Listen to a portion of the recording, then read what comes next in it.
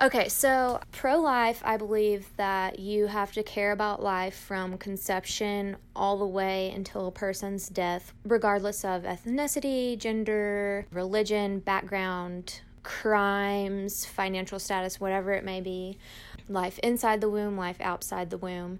Hello, people of the interwebs. I'm Tash Doherty, and welcome to the Practical Guide to Pussyhood, the show about birth control, periods, and liberating yourself from the patriarchy.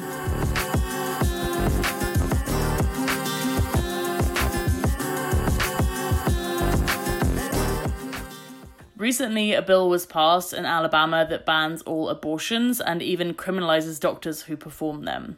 In this episode, I talked to Sarah about the abortion bill, her views on the motives of politicians and the role of government, and birth control education. So now it's time to hear from Sarah.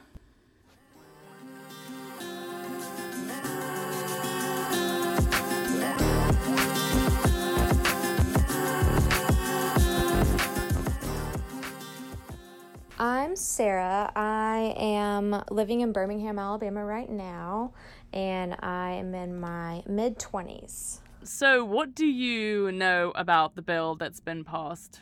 So I know that Alabama passed a law outlawing abortion completely, including incest and rape. How did you first hear about the bill when it had been passed?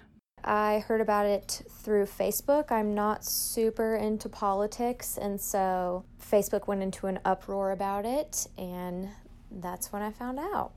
Did you have any idea that the politicians were even discussing these things before the bill was passed? No, I had literally no idea in the slightest that it was in the works at all. And do you try to get involved in local politics at all? Or... No, this is so embarrassing. I've literally never voted. Most of the reason why is because I just have never really found a candidate that supports 100% what I believe, so I don't want to be responsible in bringing someone into office that I don't completely agree with. So I would say that I'm like socially liberal, but economically, fiscally typed conservative, and so it's hard to find someone in the middle because they're either one way or another.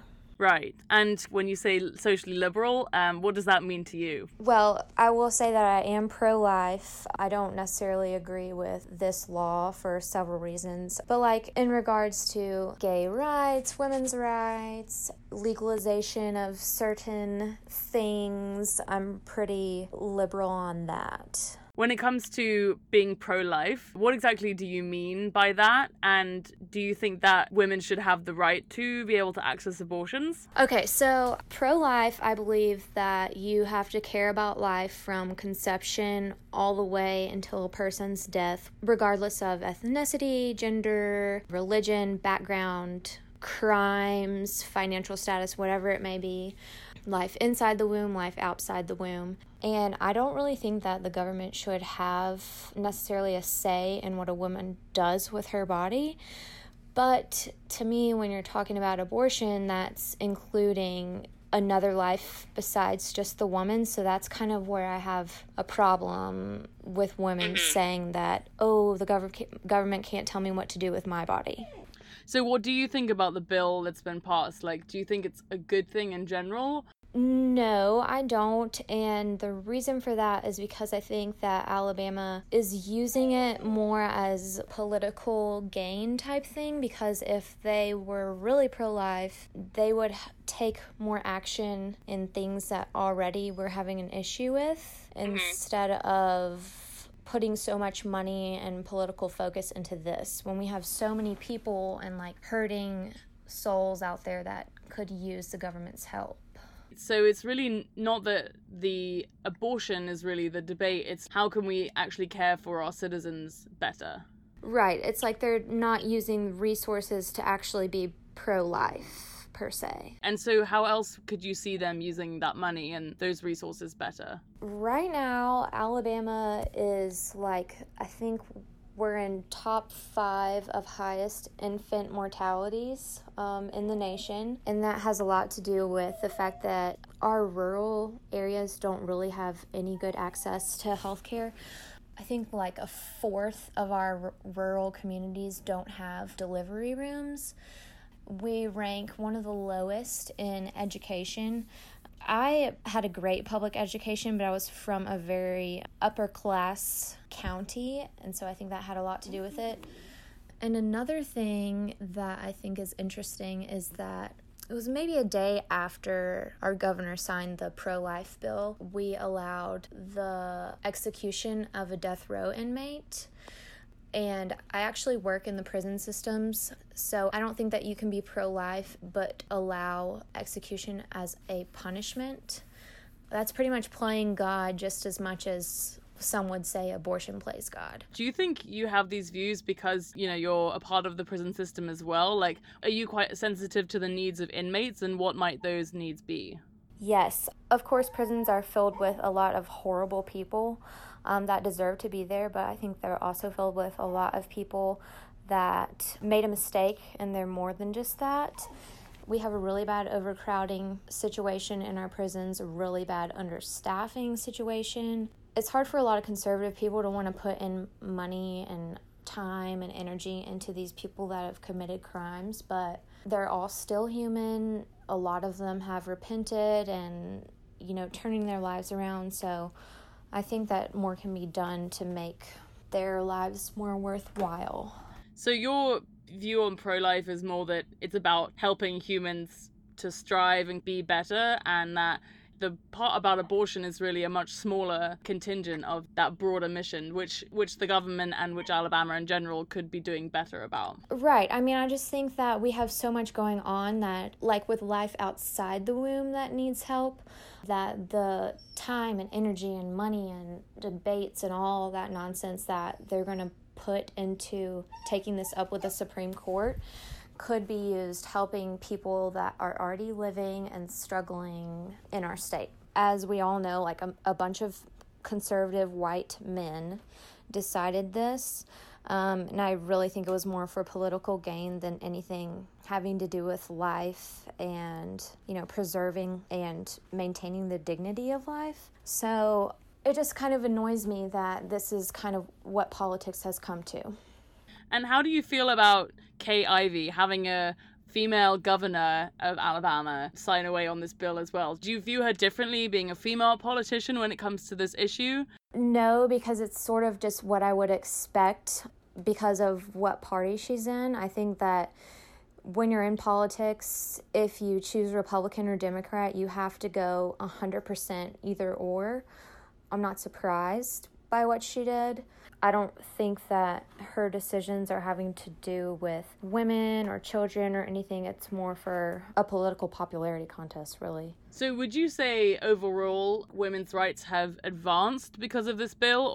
I wouldn't say that they've advanced, and I wouldn't really say that they've taken a step back, because I do think the bill, one of the good things that's come of it is a lot of discussion and awareness, and I think that's really what everybody needs.